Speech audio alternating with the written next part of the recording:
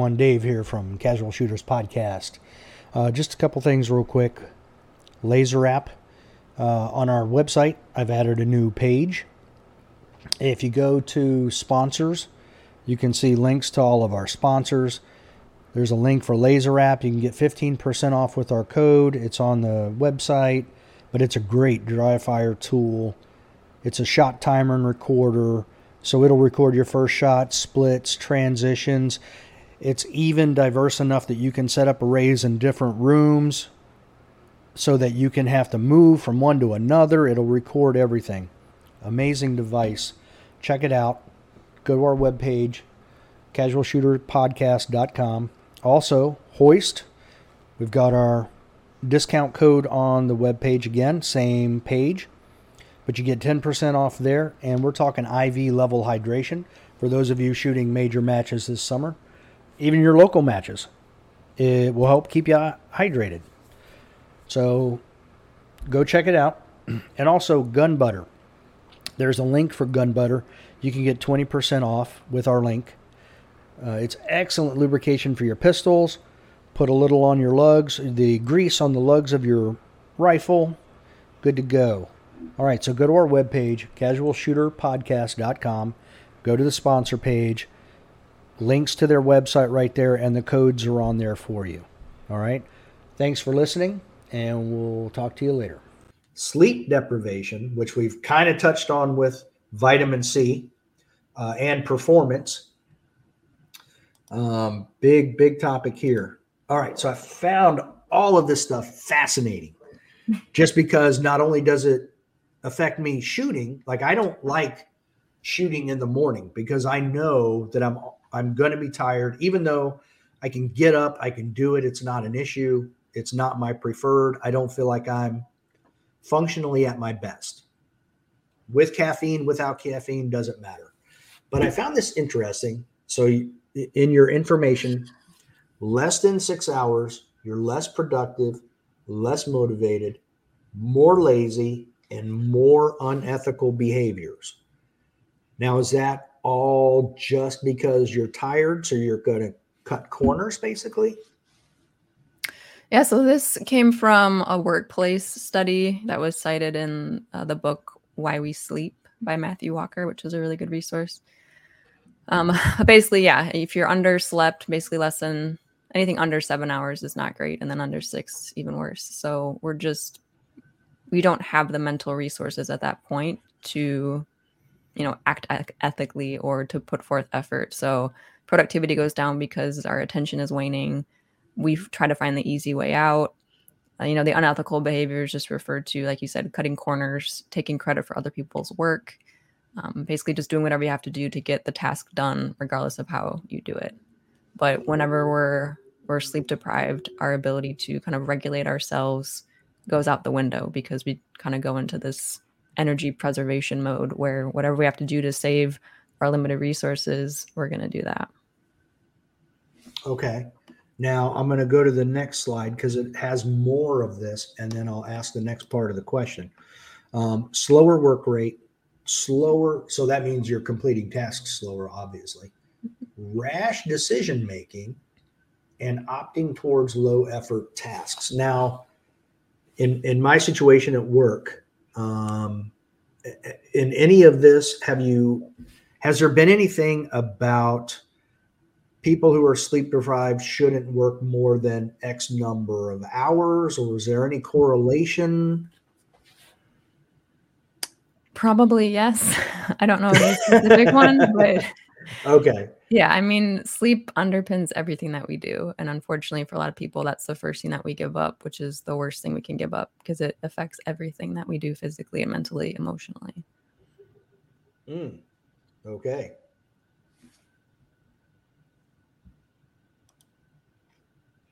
I thought it was interesting, too, that people don't even perceive the fact that they're not being productive.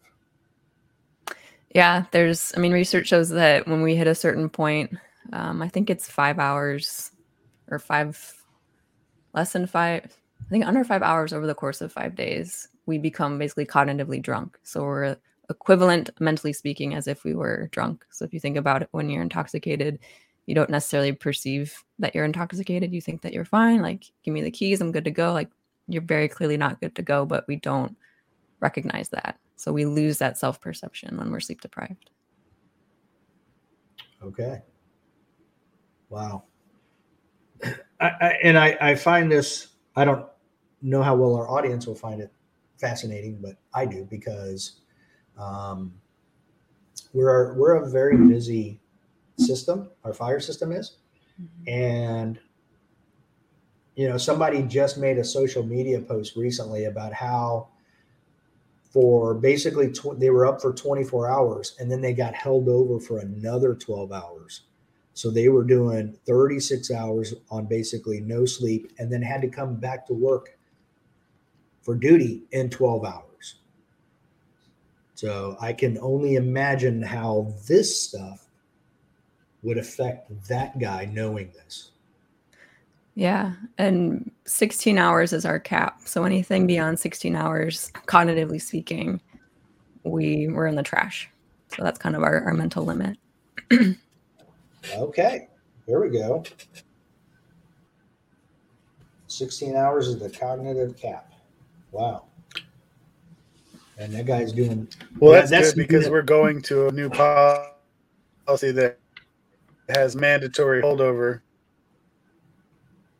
Yeah. So like every 20 some odd days, you could very well be held over like that guy did for 36 hours without choice. Mm-hmm. So, I mean, if you can nap in that time frame, naps are really helpful to reduce some of that sleep pressure. But basically, the goal is to get more than 7 hours every 24 hours. So as long as you can hit that mark, you're doing something right. But beyond that, it's dangerous for everybody involved. Oh, I definitely agree with you on that one, because I will have to say that I mean, Dave and I were actually working. Skillful napper. I can nap anywhere. Dave and I actually worked at a busy station one time back in the day. That, I mean, I know for a fact that Dave ran over 24 calls in a 24-hour period, and we were just, the station just was hammered at the time. We just go, and I will tell you, like, when I drove home, there was many times I literally had to stop, get out, walk around the car, and get back in the vehicle, and then race as fast as I can to get home before I actually start falling asleep again. Mm-hmm. It's crazy, Yeah, I mean, it happened. It's happened to all of us, I would imagine, because I remember driving. We got woken up to go cover another unit, and I don't remember. I was driving. I don't remember getting there. I don't remember getting back. And in the morning, they were like, "Hey, man, how you feeling?" I'm like, "Good." They're like, "Oh, I remember having to go to that place." And I'm like, "Nope." I was behind the wheel. I had zero clue that I had driven to a station like 10 miles away and then back.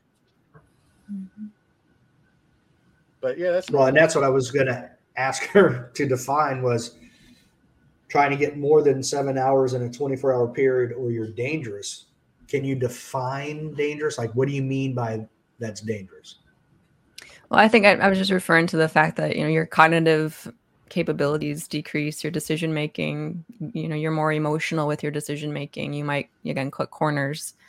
You're not thinking as clearly as you otherwise would. So it affects, the choices that you make, which impact other people. It affects your reaction time, your accuracy, all of those different factors that come into play. They all become compromised when we're short on sleep. Yep.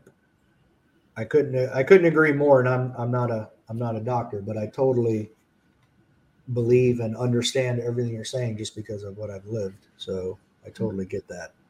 I imagine patient care at 2 a.m. after 20 hours of no sleep is fantastic too. Now, I thought this was interesting. You had a blurb about supervisors, and how lack of sleep accurately predicts poor self-control, actually more abuse in the workplace, I guess, towards their employees, and actually reduces engagement with employees. Because I mean, our supervisors at whatever level, at a certain level, it no longer affects them to the same because they're not on the same schedule or they're not up running calls through the night, whatever. But interesting that these things actually happen. I'm trying to find something here. I thought I had written down a question. Now, you had Why We Sleep. Are you aware of any other books or studies that have been done with sleep deprivation and work performance? Well, sleep deprivation or sleep in general, the sleepfoundation.org is a really great resource. Walter Reed's sleep research. They're part of the Army, so they have got really great research that they're very current with their studies. Tons of free resources there. Okay. Yeah, actually, back in the 90s, I actually did some work with their Institute of Pathology. So when I was in the military, that was a long time ago. All right, now the big one: sleep deprivation and shooting performance. Woohoo! This is all. I love numbers. I'm very number driven. I love statistics, all of that type of stuff, because I can really correlate things in my mind when I have these things. So you had some information about soldiers and 3 days of limited sleep. Their ID and engagement of targets drops 220%. According to the research, yep.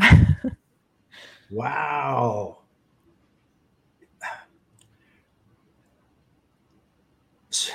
I'm at a loss to how to phrase the question, but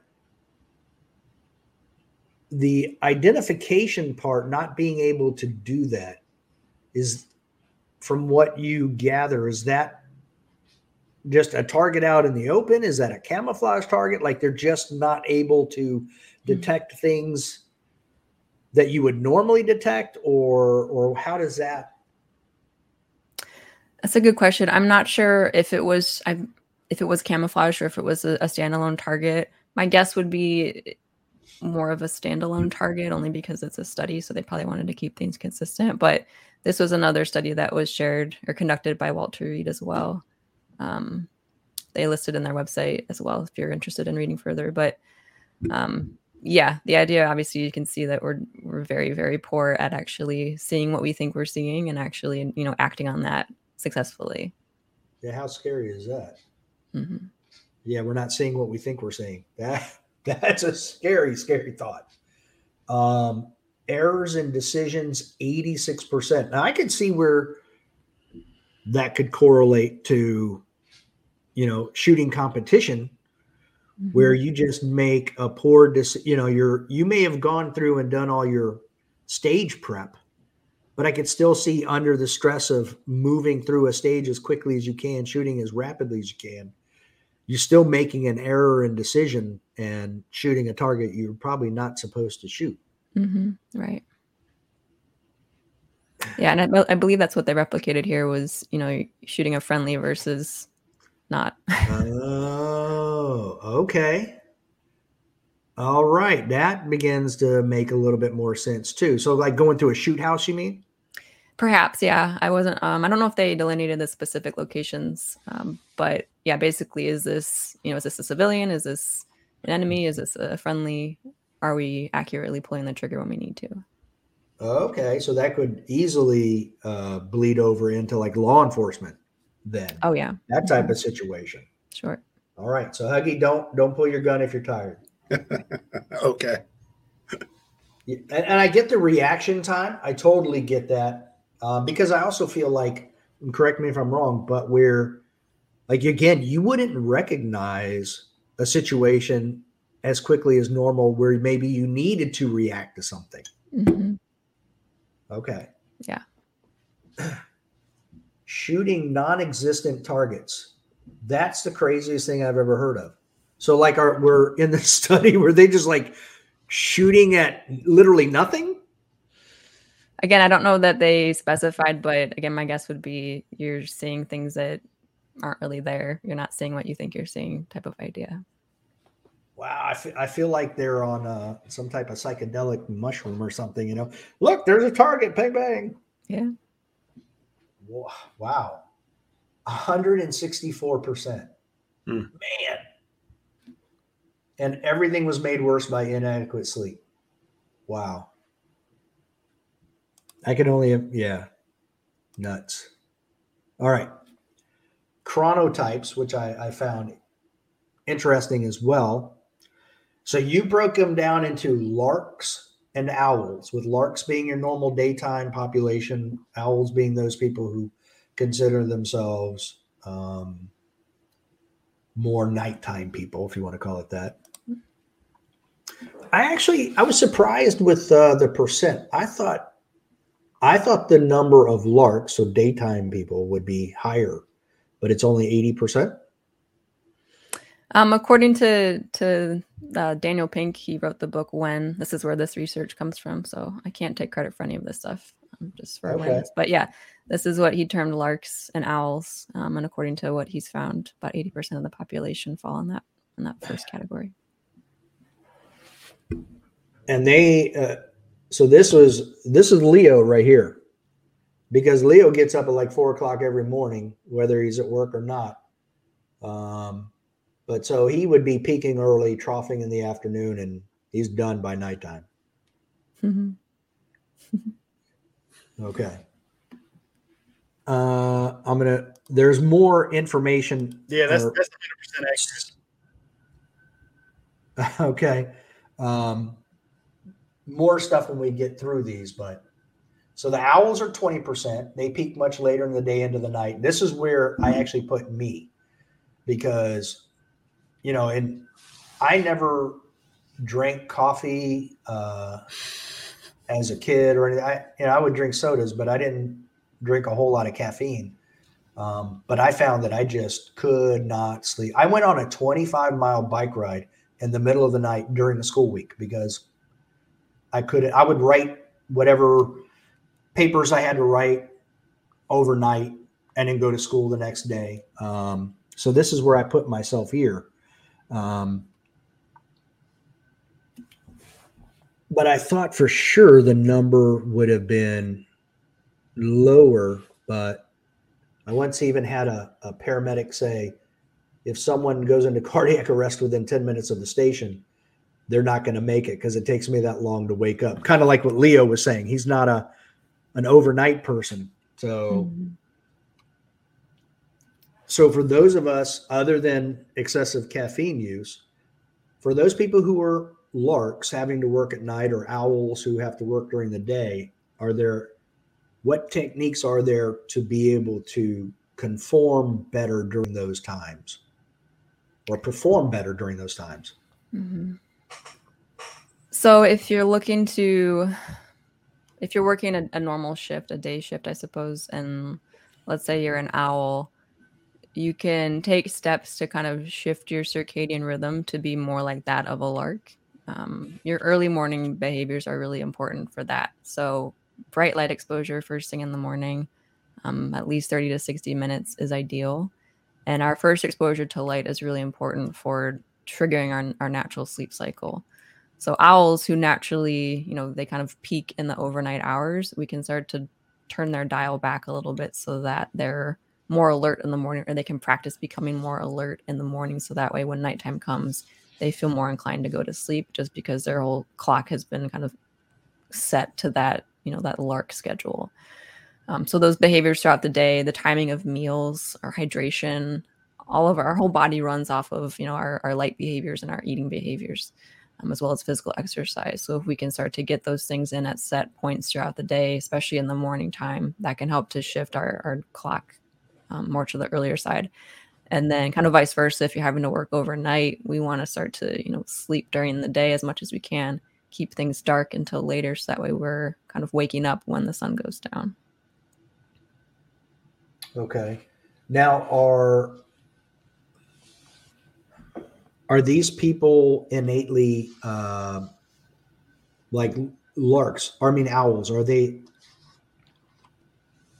do they respond to light the same as those people who are owls? I believe so. So larks and owls, it kind of goes way back into history. We used to sleep in shifts as tribes. So we would have one group was the day shift, and then people who are on day watch, they'd be awake, the night watch would sleep, and then they'd switch. So part of the being a lark or an owl is part of your genetic code. So some of us are just hardwired to be more of that owl versus the lark, and that's just due to, again, way back when we had to sleep in shifts to protect our own. So we haven't really out evolved that yet. Okay. So yeah, And that's what I was thinking, but I wasn't. I'm not an expert, so I don't presume to know anything. But I mean, because like I said, I mean, I've been doing this. I was in the military. I've been doing this firefighting now for 19 years. I was a business owner at one time, and I've never been able to be a day person. It's just never something I've been able to do. So, okay. So you just basically have to work over time to try to change your circadian rhythm per se. That can help. You'll probably always have that urge to, stay more groggy in the morning versus at night. But we can take steps, kind of behaviorally speaking, to help alleviate some of the discomfort in the earlier hours. Okay. I mean, as oddly as it sounds, I mean, I can be without sleep for 19, 20 hours, lay down, still be nighttime, wake up for a call, and I'm still more alert than people who have been sleeping for 4 or 5 hours. Mm-hmm. You know what I mean? And I can tell them later, I'm like, what was your issue? Why were you so slow? Why was this? Why was that? So I've just, it's hard to overcome. Mm-hmm. I forget which this one was for. Where are we at here? I feel like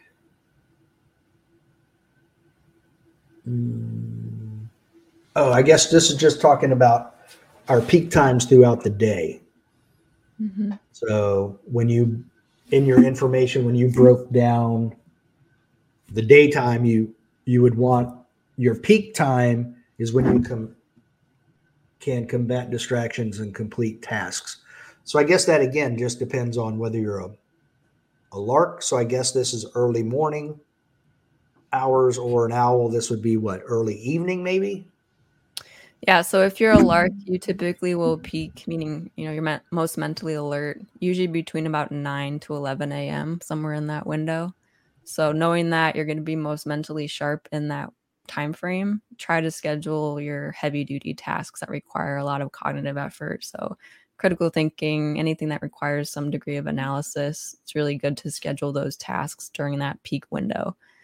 And then after that peak, because we've been doing lots of hard work, our brain kind of gets bogged with a bunch of metabolic waste from all the thinking, and that results in that trough. So we've got this mental trough as well as this physical trough that tends to hit in the early afternoon hours, usually around 1 to 2 p.m. That's normal. It's a natural, dip. Going back again to previous sleep patterns, we used to sleep in 2 phases throughout the day. We kind of trained ourselves through, the Industrial Revolution to sleep all in one bout overnight. So that natural dip after lunch is a normal dip that we all experience. But for people who are larks, that's also, our worst cognitive window as well. So if you still have to keep working there, try to do administrative tasks. So simple email follow-up, any like really easy mentally, absent tasks that you can knock out there. Also a great time to take a nap if possible. So anything about less than 30 minutes ish is good, just to prevent yourself from waking up in those in between sleep stages where you can feel a little bit groggy. But naps are good for that window. And then usually as the evening wears on, that's where that recovery window, and I think that's your next point too. That's where that recovery opportunity starts to come up. So that's where we're more kind of mentally loose. So it's a good opportunity for more creative tasks. We're not, we're a little bit more distractible, so we're not quite as vigilant. But we're usually in a better mood, and that is conducive to more creative thinking. And I found that interesting because it says enhanced mood, and one of my very crude, and I don't mean crude as in rude, but rudimentary questions was define mood, like enhanced mood. What does that mean? I think it just means like how you're feeling at the moment. So maybe you feel, happy. You might feel amused. You might feel sociable. Anything that's not like bringing you down, I would say. But you just feel, quote unquote, good, whatever that means for you. So not in the trough anymore. Gotcha. And I asked that because I would have guessed that recovery would be not doing this other stuff like brainstorming or insightful work. I feel like you've peaked, you've gone through the trough. Now you're even another step down, like that in between trough and bedtime. What, Leo? Mm-hmm. So it's like this. This is legitimately me to a T, and I say that because this is actually like at that point. This is where I'm at home, and I'm usually asking my wife, like, "Hey, these are some things that I dealt with today, like, and these are some ideas that I now have to like go into work tomorrow and like execute a different, either be an idea or a plan or whatever." Like, this is usually where I'm getting feedback from my far superior intelligence wife to be like, "Hey, like I need some assistance in figuring out how I'm going to handle XYZ situation." And so it's just really funny because like, I guess that's the best like correlation for brainstorming. And I'm not doing it in clarity and the kids are in the bathtub to having a shower. So like let's help me function today. So it's just really fun because this is literally like going through my normal day of I get to work, I get 2 hours of work done, and like I'm rocking on all cylinders. People start showing up. I get all other stuff distracted, and by lunchtime I'm like, I need a nap, but I'm not allowed to. How do I make tomorrow better? So it's just really, it's funny because this is like legit my life. Well, there we go. Now we've proven that the peak trough recovery is correct. Yeah. Yeah, because to me, recovery is. Who knew I was alive? I'm not. Weird. I'm just watching a movie that I enjoy, or a series on TV, or having a glass of mango habanero bourbon. I don't know, but it's putting my mind to sleep versus constantly engaging. Yeah, I can see that. And it might just be the word choice that he went with. So maybe think of it more like a second wind to an extent. It's like you've rebounded from the trough and now you've got a little bit of an energy bump. Not enough to match your peak, but it's more than what you were just in with your trough. Okay.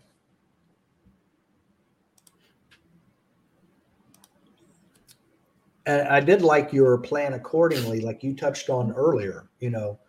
When do you plan to do creative stuff? When do you plan on being analytical?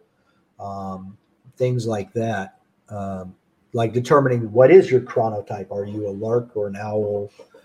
What time of day does that mean? What kind of task would fit best? Very, very interesting.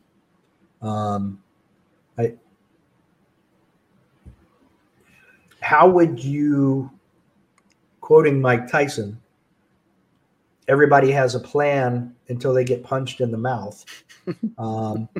How these people, how would you, if they need to do something during a time where maybe they're not at peak, how would you coach someone to maintain that focus to be able to complete tasks that they normally wouldn't do during that time?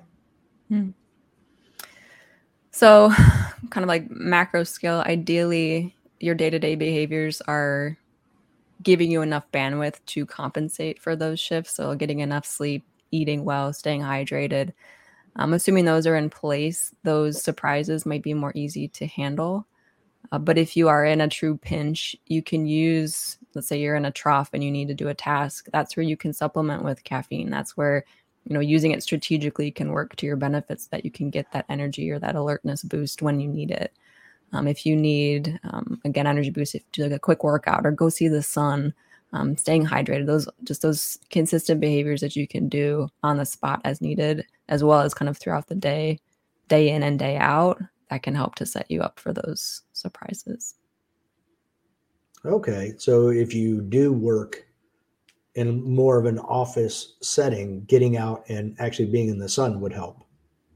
Absolutely. That's a really great countermeasure for fatigue is, when you feel that nap's coming on and you don't have an opportunity to take a nap, go for a walk, be outside, get away from your desk, do something different, disengage mentally from whatever you've been working on for the past however long you've been working on it, and then come back in. There's been some research, I think it's shown as little as like 6 minutes of walking in nature can boost creativity later in the day, upwards of 40, 50%.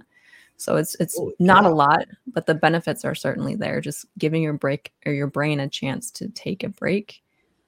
The returns are well worth it, and the time investment isn't very much. Yeah, I was going to say, I mean, the what you get in return ratio wise for 6 minutes walking, 40 to 50% increase in production. That's pretty significant. Absolutely. And we talk about circadian rhythm, like your day-to-day rhythm, but also we've got they're called ultradian rhythms. And I think I had a post on those too, which is just your 90-minute energy cycles. So we follow these patterns throughout the day where we've got this peak level of energy up until about 90 minutes. And then after that 90-minute mark, we start to crash. But a lot of us don't take the break at that 90-minute mark. We keep working hour after hour after hour. And we experience more and more fatigue, and we get diminishing returns on our performance. So back to your previous question about what can we do to kind of account for those times where we might not be at our peak window is, am I taking breaks regularly throughout the day? Because that's going to help to stave off that cumulative stress that's building up if we weren't taking the breaks otherwise. Very interesting. What was that 90-minute cycle called? It's called an ultradian rhythm. Ultradian rhythm. Because I mean that correlates exactly to teaching. Making sure that students in whatever setting are taking a break every 60 to 90 minutes. So right. I assume then that 6 to 10 minute break, making people get up and walk around, would do the exact same thing we were just talking about then. Exactly right. Yep. Okay. Was there anything like you were saying, the ultradian rhythm is 90 minutes. Is there any amount of time you have to be doing something different, like disengaging, to do something different to reset that 90 minutes? Like, is it 5, 10, 15? Research has shown anywhere between 7 to 20 minutes, depending on, the person. But usually if you can get 20 minutes, that's ideal. Okay. So instead of a 10-minute break every hour, just do like a 20-minute break every hour and a half. You could do that. Yeah. Something's better than nothing. I'll say it that way. So if you need a break or you feel like your body's telling you to take a break, take a break. A lot of us don't listen to those signals. So we keep digging ourselves into that trough. And I do think that I remember seeing something on your Instagram about a 90-minute energy thing, but you have so much information on your Instagram. It was like, I don't even know what to cover, what not to cover, just because there's so much information. Yeah. All right. You had on your Instagram mood versus motivation. It wasn't like that specifically, but you did have some points that I thought was very interesting. You had mood follows action, which I thought was very, very intriguing. You said we control our behaviors, and our behaviors influence everything else. You said if you wait, and I'll paraphrase this because you had it, I think, better, which was if we wait for motivation to occur to do something, then that occurrence will never happen. Well, there it is right there. If we take action, motivation is likely to show up. Can you, I thought that was interesting, especially like working out. Like I'm not in the mood to go to the gym. I'm not motivated. But basically here you're saying if you go to the gym, then the motivation will show up. Am I correct? Yeah, and it maybe not for certain, but you at least give yourself the opportunity for that motivation to arise. So a lot of us fall into this trap where we feel like, or we think we have to feel motivated before we can do anything. So we're just waiting an undetermined amount of time for that motivation to magically appear. And in the meantime, we're wasting all of these opportunities and all of this time, where if we're just willing to kind of be uncomfortable for a moment, do something, even though we don't feel like doing it, a lot of times on the other side of that, we realize that motivation is the byproduct or the result of action as opposed to the precursor of it. Okay. Interesting. Now, I did have a question as it pertains to like anxiety. Because I thought there was something that we don't control our feelings. I thought there was something about in your Instagram, we don't control our feelings. But I feel like that's all that an anxiety, like I deal with these all the time. And they're typically, for the most part, a psychosomatic reaction to something. And we try to talk these people down. So, but I feel like everybody would suffer from those if they couldn't control their feelings. For example, when I was a kid, I had a fear of heights. Well, when I got to one boot camp, we had to rappel off of a tower. And I was like, okay, I don't have a choice. I'm doing this. No issue. But I saw other people who panicked. Like when Chris and I were in recruit school, we had to do some rappelling also off of the simulated roof of a house. And I saw this guy get so caught up with anxiety, he let go of his rappel rope and tried to grab the shingles of the roof. And he just slid off the top and off of the wall. Now, the good thing was Chris was actually holding the rope at the other end, so the guy didn't go splat. But what I guess what I'm asking is what do you mean by we can't or we don't control our feelings? Yeah, good question. And it's kind of in the weeds to an extent. So when I say we don't control our feelings, I mean that control implies restraint. So if I control my feelings, it means that I can prevent them from coming up because I control them. And I argue that we don't control our feelings in that way. I don't control what comes up. I cannot prevent myself from feeling something. However, I can regulate that emotion or feeling. I can respond to it through my behaviors when it does arise. But to believe that I can prevent myself from ever feeling an unwanted emotion, that's crazy because we wouldn't experience those if we could. And then, of course, we feel things that we wish we didn't. So control means restraint. I can prevent this thing from happening. I tend more towards regulate. I can regulate or manage this thing once it does arise. And that's kind of where we can either make it or break it. Okay, that makes a lot of sense. Okay, that I get. Yeah. All right. What a day that day was. Whew. Yeah, that was nuts. I mean, my eyes got as big as saucers. I had never seen anything like that in my life. Yeah, wow. It was like, I can honestly say everybody's eyes were that big because we were all like looking at this dude and we're like, did he just do what I think he just did? I mean, he was basically free falling off a third floor building. Yeah. You know, on a rope. It was nuts. It was. Anyway.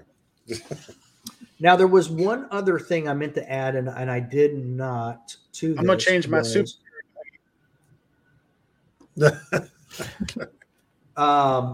You even had, it was very interesting. You had a chart, a diagram.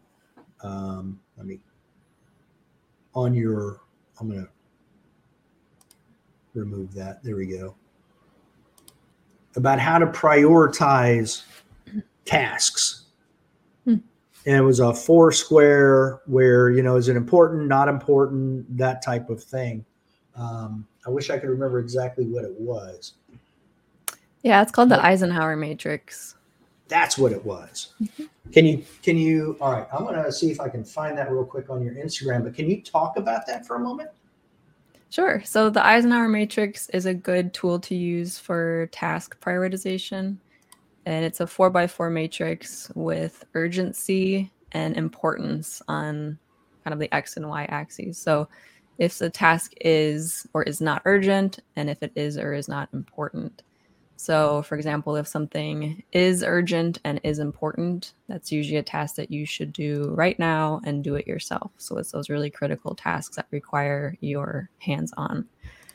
If a task is urgent, but it's not important, those are usually tasks that you can delegate to other people. So it's time sensitive. It needs to happen. There you go. It needs to happen, but it doesn't necessarily need your hand in it. So delegate those tasks to a subordinate or somebody else that you trust. And that way you can focus on more important or urgent tasks that do need your attention. For important but not urgent, that usually means it's things that are maybe important to you personally, but not urgent right now. So maybe some personal tasks, taking vacation, planning, personal, whatever you've got on your calendar. Usually those are good tasks to delay. So just set a time for the future where you can get back to that. But right now you probably should focus your attention on something more urgent. And then if something is neither important nor urgent, it's usually a good indication that you should just drop that task altogether. I also feel like the reason why I wanted to bring this up, I feel like this goes hand in hand with peak, troughing, and recovery. I feel like the do it would be your peak. Is that a good time to schedule that, or is this more like, oh, this just came up and I've got to take care of it now? Yeah, probably a little bit of both. So if it does fall in your kind of golden hour, that peak window that this urgent and important task hits, absolutely do it. If you can schedule these urgent and important tasks, definitely schedule them in that window. Okay. Yeah, I feel like the delegated could fall into that trough time where it's like, I'll push it off until that time and then I'll do it then type of a thing. Okay. Sure. And I feel like the delay, like you're saying, talking about vacation or whatever, could be like that. Oh, creative time. Yeah, perhaps. Okay. It's very interesting though, this whole matrix. I saw that. I was like, wow, that's very interesting where you can, a very quick and simple way of prioritizing tasks. I just made a new word. I think we're troughing. Yeah, we've hit our 90-minute mark, haven't we? Oh goodness, our ultradian rhythm is troughed. So, all right. Well, is there anything that you feel needs further explanation, or that we didn't talk about that you feel was critical to any of these points we did talk about? Oh, wow, we touched on a lot. I think I tell most people, if you can work on one thing, sleep. Again, that touches everything that we do. So prioritize that as much as you can. Don't put that on the back burner. That should be an urgent and important task for whatever you're doing, because that's going to impact everything else that you do. And a lot of times it'll make the work that we do a lot easier and of higher quality. So prioritizing your sleep is an absolute must. And you said naps less than 30 minutes. Was that right?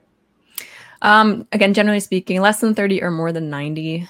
So one of our sleep cycles is about 90 minutes. If we wake up in the middle of that range, we tend to wake up in our deep sleep, which is where we feel groggy and kind of worse than when we started. So anything like 10 to 15, 20-minute nap is ideal, just to give yourself a little bit of an energy burst that will reduce some of that sleep pressure that's building up throughout the day.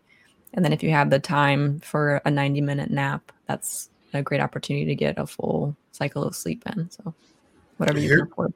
And here all the time I was getting upset with my daughter because she's always sleeping. Like, she's like, I'm so tired, I'm going to take a nap. Now I'm like, I feel bad. I'm liking the more than 90. You should. You're a bad person. She's elite level athlete. Yeah. You're ashamed of yourself. Yeah, and it's funny because my daughter is a volleyball player, and she's in high school, and she plays travel ball and everything like this. So she's good at her sport, but it's which, by the way, Dave, you don't mind if She I could be segue? better if you let her sleep more. No, go for it. You're right. You're right, and I'm going to let her sleep more because I know it's going to come up right now.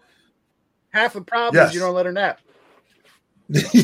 Yes. So Doc, thanks. My daughter's like going, see, I told you, Dad. So, but anyway, here a segue into dealing with my daughter, because she's an athlete. She's in high school and everything of that nature. And it's great. I love her. But however, I see that this different motivational drive, like when I was coming along, it was more or less, if I wanted to be the best, I worked twice as hard. I was told that, hey, look, when you go out there, that person is working just as hard as you, or if not harder. So you got to, how to outwork them. You got to out-train them and everything. And I see today, if I say this to kids or my daughter and everything like that, it's like, oh, you're that parent, and it's like, oh, you're so hard on your kid, How do I take that, what I used to do, into today's motivational? What can, and being that you were an athlete yourself, how do I segue that into today's generation, I guess? Yeah. So motivation's tricky because everybody's driven by different things, obviously. But one thing that I've found at least helpful to think about, or like a seed to plant, is just ask them, what do they value about either the sport or just about, life in general? Meaning, if you value playing volleyball, okay, what about volleyball do you value playing? Well, I like the social aspect, or I like the physical activity, or I like, showing progress or improving or learning new things. Anytime we can identify something that we value, we can then start to attach behaviors to that value. So we can say, okay, you value pushing yourself hard at practice. What I've seen lately is this, maybe not pushing yourself so hard. So it opens up this dialogue where you say you value this thing. I'm seeing this thing from your actions. How do you reconcile the difference? And the idea there is that if we can say we value something and our behaviors are there, then yeah, there's support that we do value that thing and that we say that we do. But if the behaviors are inconsistent, it opens up a challenge point to say you either don't value this as much as you say you do, or something needs to change behaviorally so that you are upholding this value. So it's not about me imposing what I think you should do. It's about, what have you identified that's important to you about this sport or this task or whatever you're doing? What are the behaviors that you would say demonstrate your commitment or your value to that? And then what have you been doing lately to support that, to prove that, basically? What's the evidence that you can back that up with? And if the evidence is lacking, then something's got to change. Again, either you don't value it like you say you do, or you need to, light a fire under your ass. All right. That's good. I'm going to try that. He's like, oh crap, how do I do that? Yeah. Your ultradian rhythm fire has troughed. You need to Yes. So, and then now I'll have another question, completely letting go of what we just discussed. But I was in a situation where, in a competition where it was a hot, humid day, and I tried to drink a lot of water the day before, and then went and competed, tried to drink water throughout the day. Is there how to say this? Is there a time where you would say, like 2 days, 3 days before, hydrate, before competition, and then just maintain during the competition? The point being is that during that time, I exhausted so much water that I was like cramping, significantly. And even though I was drinking the Gatorade and everything, it was just so hot and so humid. Do you, during your studies, have you found anything where you could say hydration should start X amount of days before and then maintain throughout? Yeah. Again, not a performance dietitian, so that would be a better question for them. Okay. But I would say, at least a week, if not a couple weeks out, just start hydrating ahead of time so that your body gets used to that. Ideally, you want to be hydrating, on your day-to-day, regardless of whether you're competing. So a day before probably isn't going to be enough. So I would say maybe at least a week prior, if not more, start drinking more than you normally would. And then hopefully you'll be able to sustain that performance, or you won't notice as sharp of a drop. Also making sure that, again, you're getting electrolytes and sodium, and, you're eating too. So lots of factors to consider. But again, I don't think eating's Did you hear me, Huggy? I said, I don't think eating's the problem. Oh, no. For any of us. Yeah. No. Eating is definitely not the problem. Trust me. Look at this. This is just nothing but, it's a superior physique right here. So, also, well, you had touched upon it. And it's just actually or underdeveloped muscle. That's all that is. Yes. Yes. Used to be superior, but now it's gone. Anyway, we talked about breathing earlier, and I was wondering with during competition. I know at one point in time I've seen athletes. I even tried to take some type of tape or something like that to open up the nasal passages to try to breathe easier through my nose. Do you recommend that, or do you recommend maybe doing what do they call like the neti pot or something to clear everything out so that you can breathe better? Mm-hmm. What is your recommendation? Yeah, so the nasal strips are helpful for that purpose. There's also a product called a nasal sorry, my dog's coughing over here. Nasal dilator, which just sits right inside the nose and it props open your nose for you. Okay.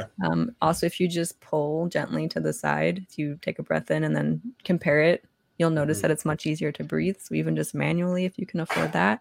Okay. As well as those breath holds that I mentioned earlier. Those will open up your nasal passageways pretty well. Awesome. So that's my questions that I've had. So now I don't know if Chris, the finger thing's not going to work with him. He's got big old meat hooks. Just to the side. You can not inside, outside. He's like, inside is an obstruction. Your dog gonna be okay? Yeah, I don't know what's going on over there. Uh-oh. I saw him actually come in. He's a very good looking dog. Just do this to your dog, he'll be fine. Now, Chris, we also talked about pre-workout. Yes. What about pre-workout and performance, Doc? Have you seen anything about that? Like the drinks, like the powders you can put in a drink and take. Have you seen anything where that's actually beneficial? I think it's more relevant to physical performance, which I'm not going to speak to, but I think, obviously it has caffeine in it, so it's going to give you the benefits of caffeine. But I can't speak specifically to how it's going to affect you physically. I'm sure attention is going to be increased as well, just due to the caffeine effects. But I haven't seen anything specific. Gotcha. Yeah, and everything I looked at was, it seems like caffeine is the only ingredient that isn't every single one of them. Everything else is different, but they all have caffeine. So yeah. Okay. Leo, you got anything? No, I'm good. I took a lot of notes because I don't know if you can tell, but I actually took. I don't have good handwriting, but I took a lot of notes. So yeah. But I just really want to see Huggy just like doing that. I do have a question. And I wrote a note down on and I forgot to ask. Music. Do you find music also being either classical or something soft more soothing to I'm sorry, go ahead. Soothing to kind of relax an athlete before they perform or something of that nature versus being high on something or amped up and be like, listen to something that's just going to drive them hard. You know, I'm just kind of curious. Mm-hmm. Yeah, that's a good question. And that kind of gets into our optimal energy levels. So everybody's, again, it's going to be different. So some people need to be on that lower energy end. So that classical music might be helpful for them, where maybe they're at their best at like a 4 out of 10 or a 3 out of 10. Whereas other folks might need to be at like that 8, 9 range, where they have to have that, headbanging music ahead of time. It's completely dependent on the person. Just pay attention to, if you listen to this music, what does your outcome look like, or what does your performance look like? And if you find that it's good for you, then keep that going. If you find that you're too over energized, then maybe you want to scale back. But you're trying to kind of find that sweet spot of where you fall in that energy zone. I am actually in the process. I am going to buy Spinal Tap, crank it to 11. Yeah, that's not music. That's just noise. But Bluetooth ear plugs, where at the beginning of a stage, as soon as I hear the beep, it starts playing The Who as loud as I can, because that gets me amped up. I want to actually see if there's any improvement in my speed, like getting me to do things quicker. Yeah. I'll write a paper and let you know what the results are. I think they're going to be extremely awesome. Sounds good. So, look forward to it. And those people who have to listen or to so music, bad that it's embarrassing. Yeah, I think it's going to go one of two ways. Either he's going to be the next Max Michel, or he's going to be shooting like I do. So I guess we'll see. So, Doc, what's the best way for people to get in contact with you? Yeah, so as you've so kindly demonstrated, I have an Instagram account at Dr. MC Sullivan. Same email handle at gmail.com. You can feel free to shoot me an email or send me a message on Instagram. Either of those works just great. Okay. All right. Well, I thank you very much for coming on the podcast. There's a lot of information, and you've got a lot more information on your Instagram page. Mm-hmm. So, yeah. Thank you very much for coming on. Thank you for having me. I appreciate the opportunity. Until next time. Don't be a little bitch. Yeah.